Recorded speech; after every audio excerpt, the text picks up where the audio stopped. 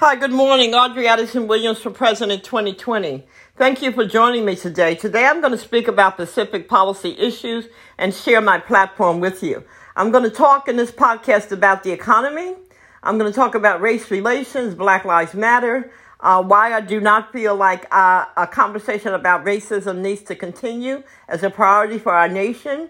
I want to talk about the Republican Party and the Democratic Party, a critique of both, a comparative analysis of both, and why I don't feel the Democratic platform is a viable way forward.